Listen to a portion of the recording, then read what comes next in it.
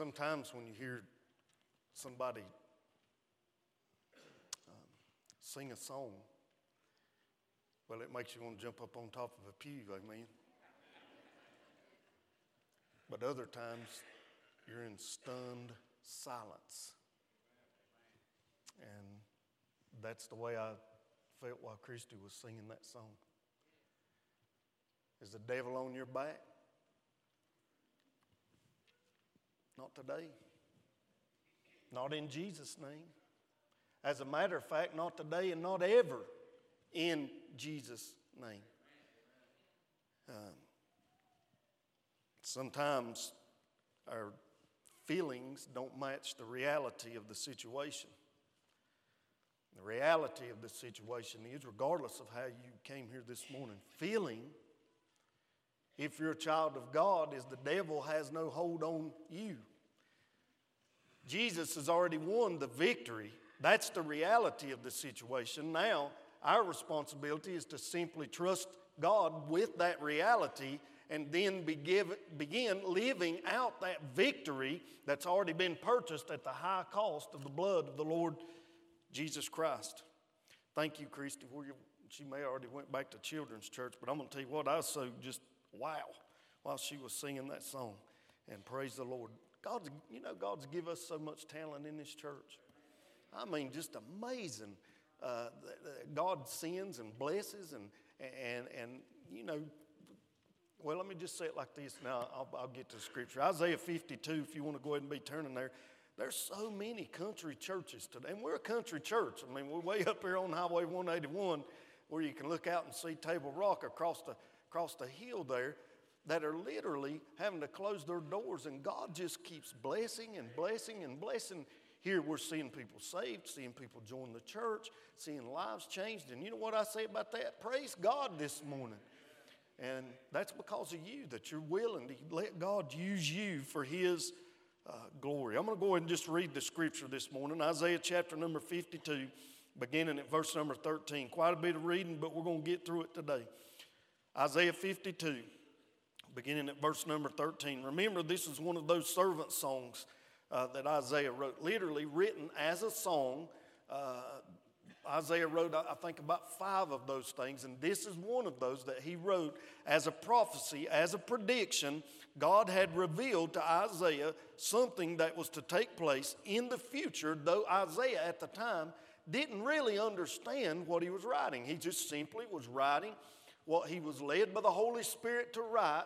And then now in hindsight, because Isaiah wrote from yon side of the cross, that ugly side, that brutal side of the cross, that side of the cross that looked like the Lord Jesus had been defeated, he wrote from that side.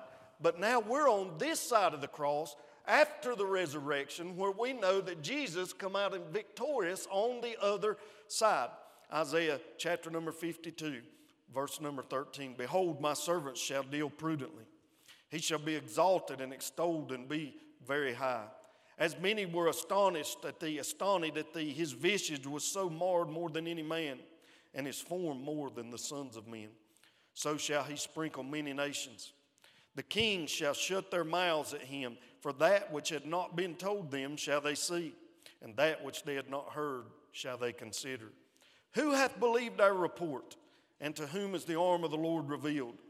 For he shall grow up before him as a tender plant, and as a root out of a dry ground. He hath no form nor comeliness, and when we shall see him, there is no beauty that we should desire him. He is despised and rejected of men, a man of sorrows and acquainted with grief, and we hid, as it were, our faces from him. He was despised, and we esteemed him not. Surely he hath borne our griefs and carried our sorrows, yet we did esteem him stricken, smitten of God, and afflicted. But he was wounded for our transgressions. He was bruised for our iniquities. The chastisement of our peace was upon him, and with his stripes we are healed. All we like sheep have gone astray. We have turned every one to his own way, and the Lord hath laid upon him the iniquity of us all. He was oppressed and he was afflicted, yet he opened not his mouth.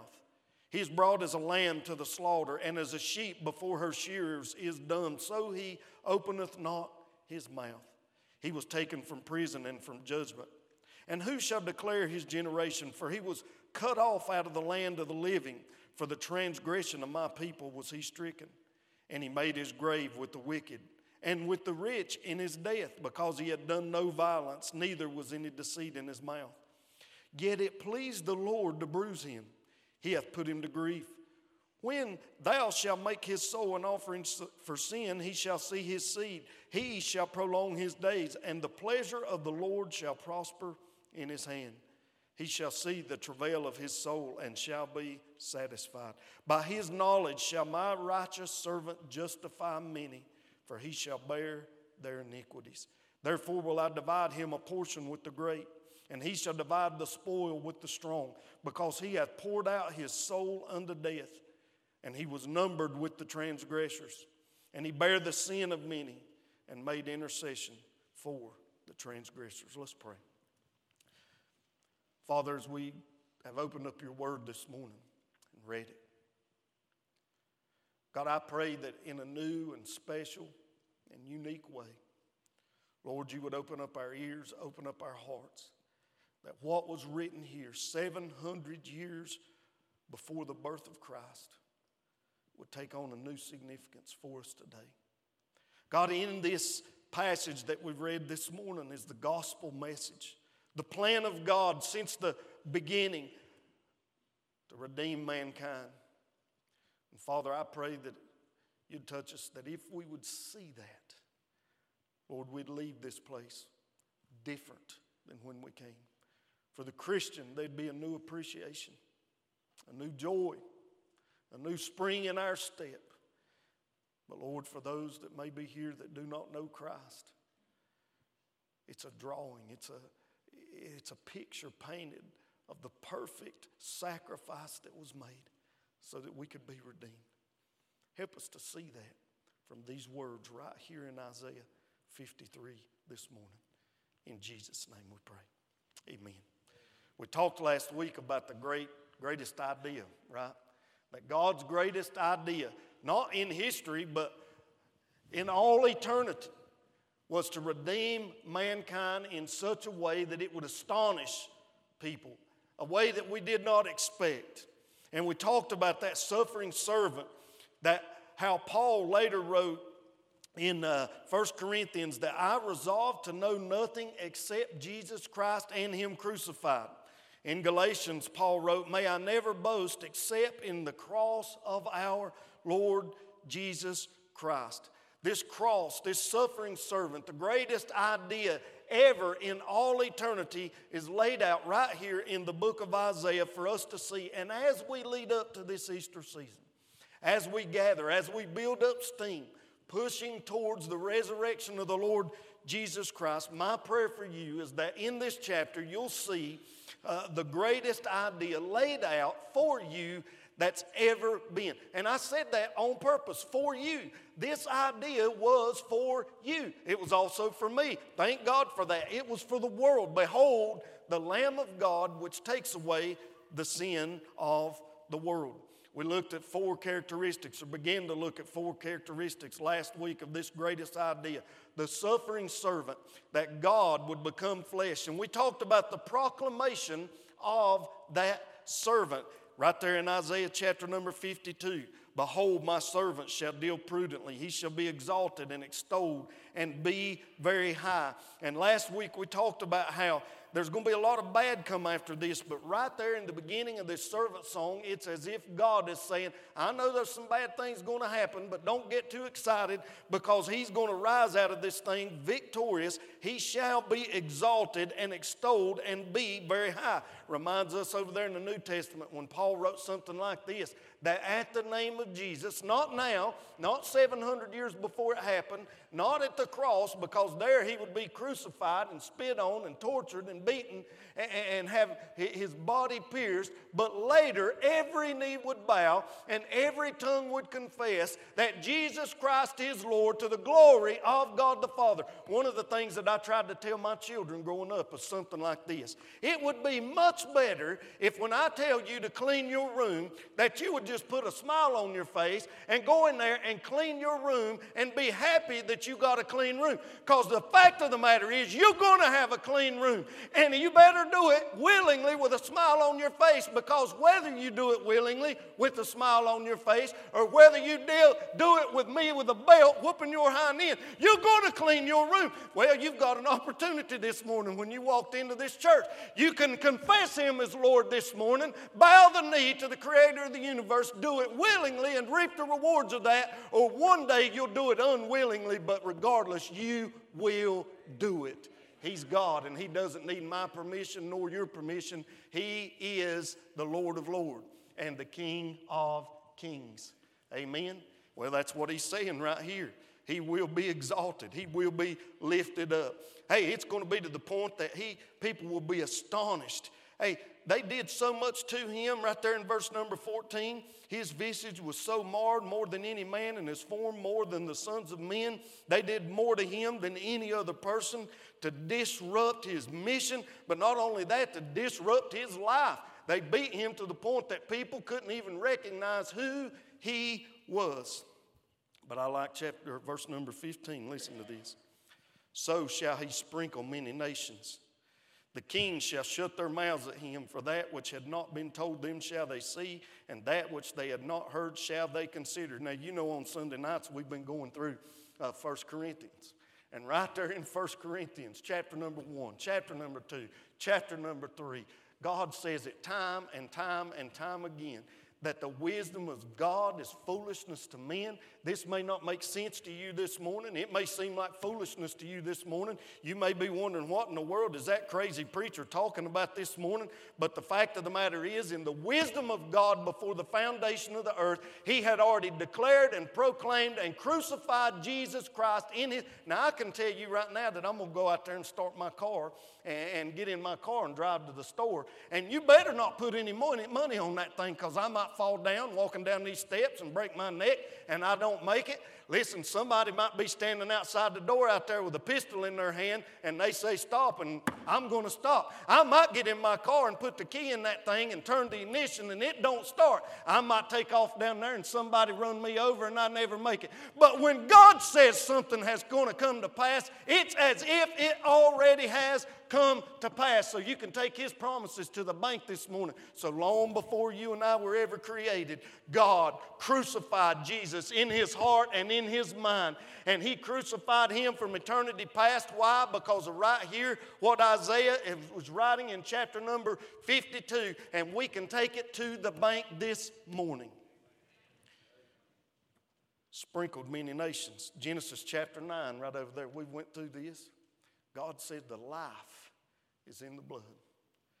And I know people don't like to talk about that today, but I thank God this morning that He sprinkled the nations with His blood. Why are you and I here this morning? That promise that God made Abraham over in Genesis chapter number 12, that in Him all nations of the world would be blessed. Who's that nation? That's me. That's you as we gather here this morning. Listen, Jesus didn't have an army. He didn't have an entourage following Him. He didn't have battle tanks at His disposal. He simply lived a humble life, and God, because He was obedient to the mission that He had sent Him to do, exalted Him in due time. Well, there's something here about me and you. The Bible says over in 1 Peter that if we'll simply humble ourselves under the mighty hand of God, that He will exalt us in due time. The key to being exalted by God and lifted up and raised above, and where we can fly and soar like eagles above the problems of the universe, is simply humbling ourselves under the mighty hand of God. That's what Jesus did. He sprinkled many nations with His blood, and God, because He was obedient and did. The night before Jesus was crucified, do you think that if there was any other way, He wouldn't have took that path? I mean, there was so much pressure on Him that He was sweating, as it were, great drops of blood. And He said, Father, if there's any other way, let this cup pass from me. But the key to that passage, church, and listen, hear me well, and I don't always get this right. It's the key for my life and the key for your life. He said, nevertheless, not my will, but thy will be done. What's the key to the most successful life on this side of eternity and on that side of eternity? Nevertheless. Not my will, but thy will be done. He changed the world. As we gather here this morning, I know people like to complain about all that's going on in the world. I do it too. But church, we live in the best time in the history of the world. I mean, any one of us, I doubt that anybody hasn't eaten a good meal over the past day. Jesus Christ literally changed the world. He was the seed. I'm not just talking about the spiritual, and thank God for that. That's the most important thing. But because of Jesus Christ, He gave rise to what we now know today as Western civilization, where literally the most powerful force, the most highest priority is the sovereignty and the divine image of God of each individual. Do you know how unique that is in the history of the world? It's only about 250 years old that this thing's been tried out of all the history of the world. And that started right there with Jesus dying on the cross and imparting divine,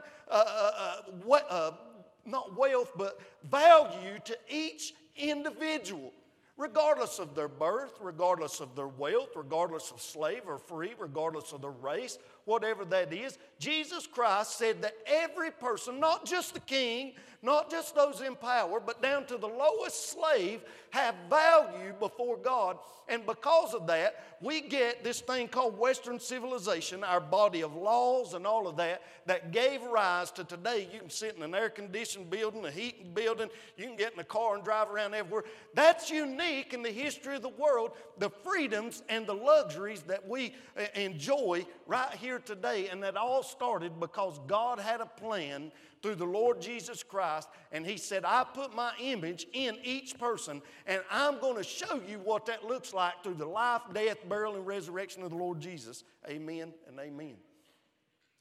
One of the greatest problems we have in America today, it's not our politicians, it's not our laws, it's that we're not grateful for how God has blessed us. We are not grateful for all of the blessings that have been bestowed, no matter where you're at this morning.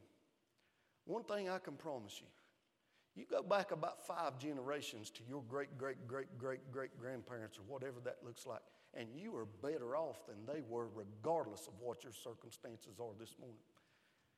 I'm going to tell you something simple to prove this. Imagine getting a toothache 250 years ago. I'm going to tell you, a toothache hurts. You had to endure that thing. You had to get you a hammer and a chisel and open up your mouth and somehow pop that thing out of there, whatever the case may be. And you did not have antibiotics to prevent the infection that almost surely would come when you use dirty tools to do it. Well, because of Western civilization, which started with the Lord Jesus Christ, you've got all of those medical miracles that we enjoy today. And most people won't be grateful for that, but will complain because they didn't get to watch their favorite TV show on that tube that people ought not be watching so much of anyway. Amen? The proclamation of the servant, he would change the world. Number 2, the perplexity of that servant. Look what the Bible says here, right here in chapter number 53. Who hath believed our report? And to whom is the arm of the Lord revealed? For he shall grow up before him as a tender plant, as a root out of a dry ground. He hath no form nor comeliness, and when we shall see him, there is no beauty that we should desire him. He is despised and rejected of men, a man of sorrows and acquainted with grief. And we hid, as it were, our faces from him. He was despised, and we esteemed him not. You see, this suffering servant that has been proclaimed is also perplexing. Why? He didn't look like what everybody wanted. I mean, the Jews wanted somebody who was going to come in riding on a white horse with a sword in his hand, and he's going to take on the Roman government, and he's going to overthrow them, and he's going to set up a king there in Jerusalem, and they were going to rule and they were going to reign like back in the days of David. But instead of that king that would come with a sword, they got a Savior, the Lamb of God, who would shed his blood, and it perplexed them. They did not understand what was going on. Well, we're kind of like that today. Now, we don't need a king. You and I pretty much didn't have anybody tell us what to do this morning. But I submit to you that a lot of Christianity in America today, we treat God like a genie in a bottle. Kind of the same thing. I mean, we want him when we want him, but when we don't want him, leave us alone. Now, I get that call from the doctor, and he said, that test didn't go so well. Oh, God. Oh, God. But when my pockets are full and things are going good, God, just stay off my back. Things are going good. See, even today, he's a perplexing Savior. He doesn't look, you see, it says he was like a root out of a tender plant. He grew up. I mean, nobody knew who Jesus was. He was born over in a little village called Bethlehem.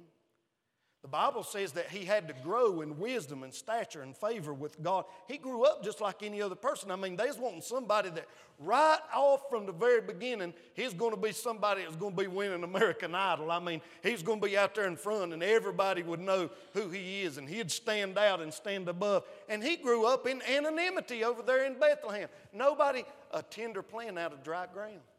Who would have ever expected that the Savior of the world would come from this little nation of Israel that at the time of his birth was totally under the domination of a foreign power? They could not even govern themselves. I mean, they were expecting somebody that would be an M1 Abrams tank kind of thing, their white stallion at the time, maybe a chariot. And Jesus comes in, hey, he's got to walk because he's too poor to drive a car. Amen? Now, they didn't have cars back then, but you know what I'm talking about. Hey, he was poor. He wasn't what they expected, and he perplexed them. And I submit that even today when we don't see him for who he really is, he's perplexing to us because we want something different than what God has given us. We want a genie in a bottle. They wanted a warrior king.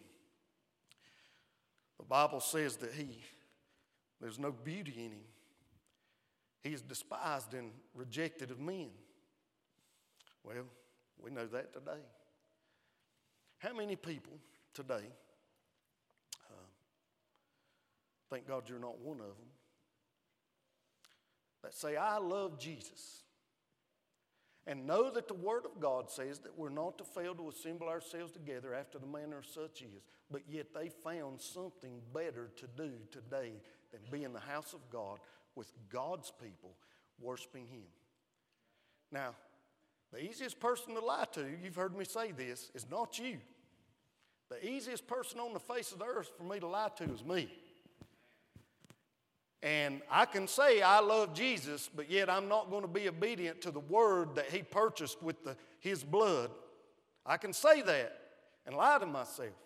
But the fact of the matter is, when I do that, I'm despising and I am rejecting him. It's going on still today. And that's tough to say in the world that we live in, because we live in this world where from the time that we're born, parents teach their children, do whatever makes you feel good. If it feels good, do it. Follow your heart and all that mess. Well, I don't want to follow my heart. My heart's wicked. I want to follow what thus saith the Lord in the Word of God and not despise him and not reject him. The Bible says he's a man of sorrows and acquainted with grief, and we hid, as it were, our faces from him. He was despised and we rejected, we esteemed him not. Now, I don't believe that means that Jesus was sad. I believe it meant that he experienced a lot of sorrow and a lot of pain. And he saw, as he looked over at Jerusalem, and he wept for them. The good news is that the Bible says over there in the book of Hebrews that for the joy that was set before him. You see, he looked past the sorrow, he looked past the grief, and he saw the joy that was set before him, despised the shame. Yes, he didn't like it, but he went to the cross anyway. What was that joy that was set before him? That joy that Jesus saw when he was marching up that hill, when they were nailing him to that cross, when they were spitting on him, when they were ridiculing and mocking him and torturing him, that joy that Jesus saw was me. That joy that Jesus saw was you. He saw men, women, boys, and girls somewhere out in the future, places me and you cannot see, that would be redeemed, and that gave him enough joy to endure whatever was coming. You've heard me say before about Friedrich Nietzsche. I know he gets a bad rap because he wasn't a believer and all of that, but he was still a smart man. And he said something like this: he that has a why can bear any how. Now you stop and let that sink in and think about it for the next 30 years and we might be getting somewhere. He that has a why can bear any how. What was the how? The cross. What was the why? Me and you. Hey, we've got a crisis in this country. It's not a crisis of political malfeasance. It's not a crisis of governmental politics. It's not a crisis of not having enough money to do this and do that. We've got a crisis of not having a why anymore. And because we don't have a why anymore, we can't bear any how anymore. Hey, when we've got a why, what's the why? That one day I'm going to stand before the presence of God and I want to be able to hold my head up and say, I did it your way. That's my why. And if I have that why, something greater than myself, I can bear anyhow in the here and now. That's a crisis of meaning we've got in this country. We've told our children and we've spoke it in our churches and we've said it in our schoolhouses for so long that people ought to try to be happy and try to have some kind of fulfilling life. I want to tell you something. Happiness is a pretty shallow goal in this life. It's fleeting. It does not last. There is tragedy. There is sorrow that comes. The best mode of living in this life in the here and now is have a meaning, something greater than ourselves. And when we've got that meaning, we can bear anyhow that comes our way. That's what Jesus did when he went to the cross. And that perplexes people. He looked out there and he saw the joy that was set before him. Not only that, the perplexity, hey, he confuses people even today, the passion of the servant. And I'm going to hurry up and get done. Y'all have read this so many times, you know it. Surely he hath borne our griefs and carried our sorrows, yet we did esteem him stricken, smitten of God. This is literally the heart of this passage. He was wounded for our transgressions. He was bruised for our iniquities. The chastisement of our peace was upon him. And with his stripes we are healed. It reveals to us what sin's like. All we like sheep have gone astray. We've turned every one to his own way. And the Lord hath laid on him the iniquity of us all. The New Testament explains it like this. For Christ died for sins once for all, the righteous for the unrighteous, to bring you to God. 1 Peter chapter number 3. It also says in 2 Corinthians, God made him who had no sin to be sin for us, so that in him we might become the righteousness of God. The message of the Bible is quite simple. It's laid out right here in Isaiah 53. He was oppressed and he was afflicted, yet he opened not his mouth. He's brought as a lamb to the slaughter, and as a sheep before her shears is dumb, so he opened not his mouth. He was taken from prison and from judgment. What is that message? The most fundamental. God made you. God loves you. He's graceful. He's merciful, but he's also just.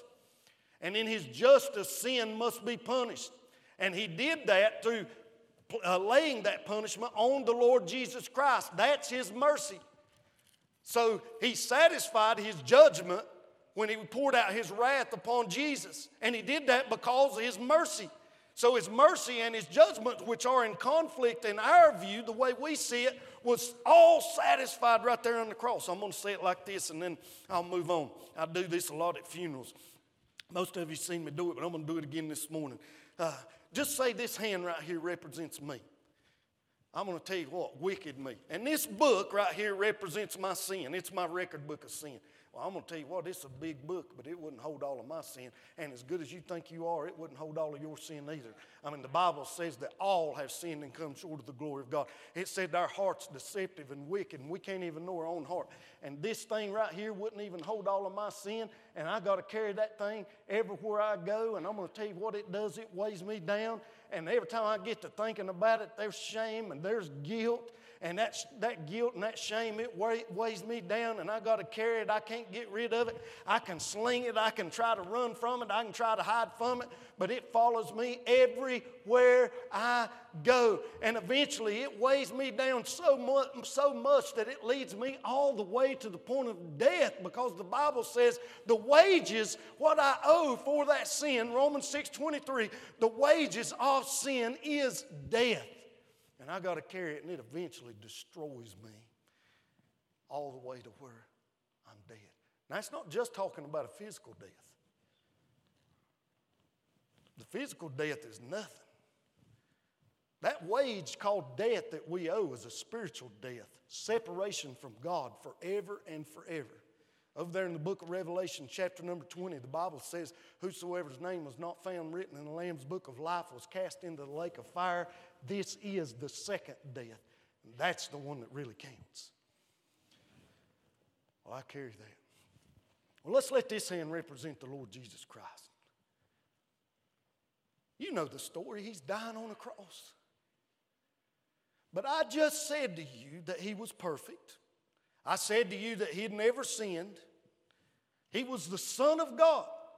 But I also said to you that the wages of sin is death. So if Jesus had never sinned, and the wages of sin is death, why in the world is he dying? That makes absolutely no sense if the wages of sin is death for a person who's never committed a sin to be over here on a cross somewhere, hanging on a tree, dying. Until we look at it from what Isaiah 53, the chastisement of our peace is upon him. Our iniquity is upon him.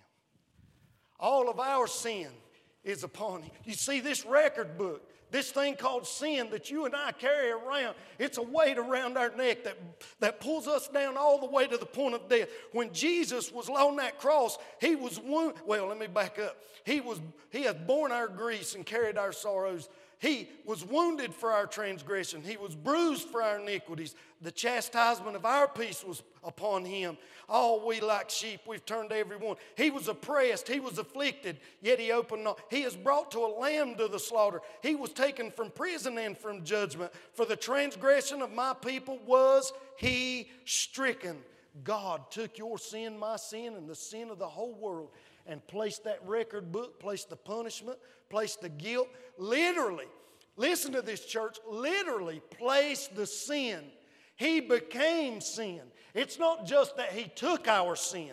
He literally, on that cross, became your sin. So when God looked at his son, he saw my sin. He saw your sin because what? My sin, your sin was hanging on that cross. It was hanging there in the person of the Lord Jesus Christ. Oh, but the good news is he bore the guilt. He bore the shame. He took the sorrow. That's why Isaiah uses those words. That's why our iniquity, our shame, our chastisement, all of that was put on the Lord Jesus Christ, and it weighed him down all the way to the point of death. I'm not going to get through with this message this morning. I want to tell you something, church. When he took my sin, it left me to stand clean before a holy God. And that's good news this morning. No matter where you are, no matter what situation, Jesus took your sin, took my sin upon himself, and if we'll simply receive that gift, it leads us to stand clean before a holy God. Do you know what? That ought to cause you to smile. Hey, that's good news. There's a lot of bad news. Don't you turn on the news and look at that, what's going on in the world. Hey, I've got some good. We sure could use a little good news today. Well, I got some. It's that the Lord Jesus Christ took my sin, your sin, upon himself at the cross to leave you and I to stand clean before a holy God. Now, in your mind, you can't picture what it's going to look like on Judgment Day. Neither can I. But I can tell you this. I'll sure tell you this morning, church. I'd much rather stand there being covered by the blood of Christ than to stand there on my own merit. Amen. Amen. So I'll take that as good news this morning. And listen, if you're here today, I'm not going to get past that. Matter of fact, I got a lot more to get in that point right there. But that is literally the passion of that servant. We looked and we saw the proclamation. We saw the perplexity. Hey, he's still confusing people today. We try to make the gospel way more complex than God ever intended it to be. But then in that heart of that passage, we see the passion of the Lord Jesus. Passion for me and passion for you. He was willing to take it so far that he took the wrath of the creator of the universe upon himself so that you and I could be redeemed. Wow, that's good news. I couldn't take that punishment.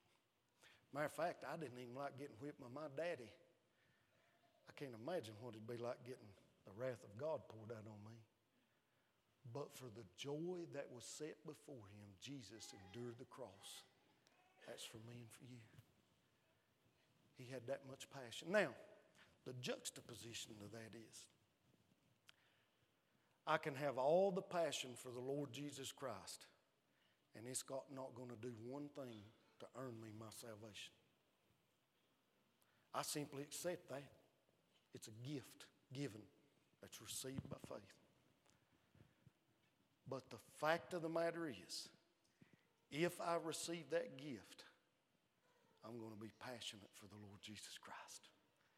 You see, and I'm going to close with this. In our nation today, we've got this idea that if we simply make a mental assent that I believe in Jesus, that we can be saved because of that mental assent. But if all it takes is to be saved is simply utterance of a few words out of my mouth, that's a pretty shallow form of belief. You see, my belief is indicated by my actions. As a matter of fact, I don't even know what I believe myself. The only way I can truly know is to watch what I do and then evaluate my actions. And only from that can I make a clear picture of what I truly believe. Because I'll lie to myself. And you will too. I'm going to stop smoking. I'm going to eat better. I'm going to exercise. You get the picture. If your life doesn't look like a Christian, it's because you're not a Christian. Don't listen to what the world tells you or these feel-good preachers out here that want to make you feel better about yourself than God intends you to. If it doesn't look like it, it's because it ain't. That's old country boy language right there. Let's stand up. The question is, Jesus was wounded, he was bruised, the chastisement of our peace was upon him, and by his stripes we can be healed. Now, I want to say this as Terry comes.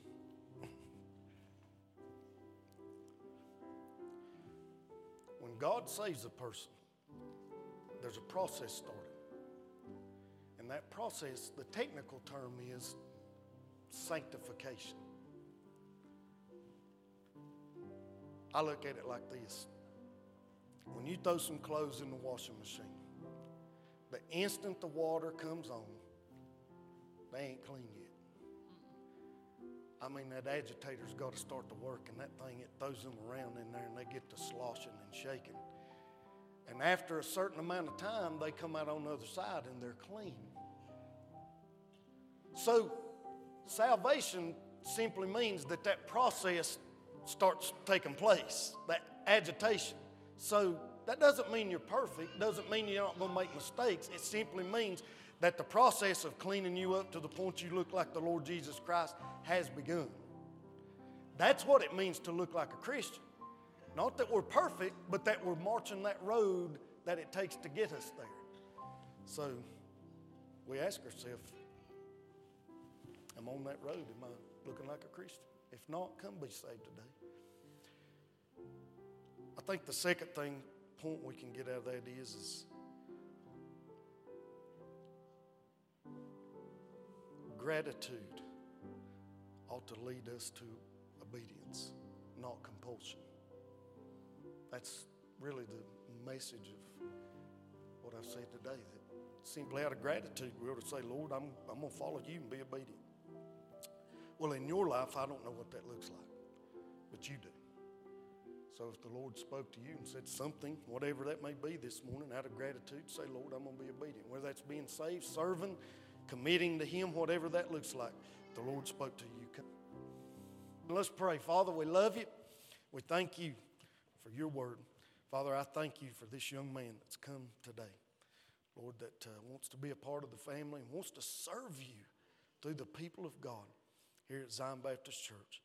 God, I pray that you'd lift him up, that you'd give him places of responsibility and places of service, and then, Father, that you would use him for your glory, that men, women, boys, and girls would come to know Christ. And then, Lord, I simply pray that same thing for the rest of us. Use us that we might lead people to Jesus. And in and through that, the world could be made better. In your name we pray.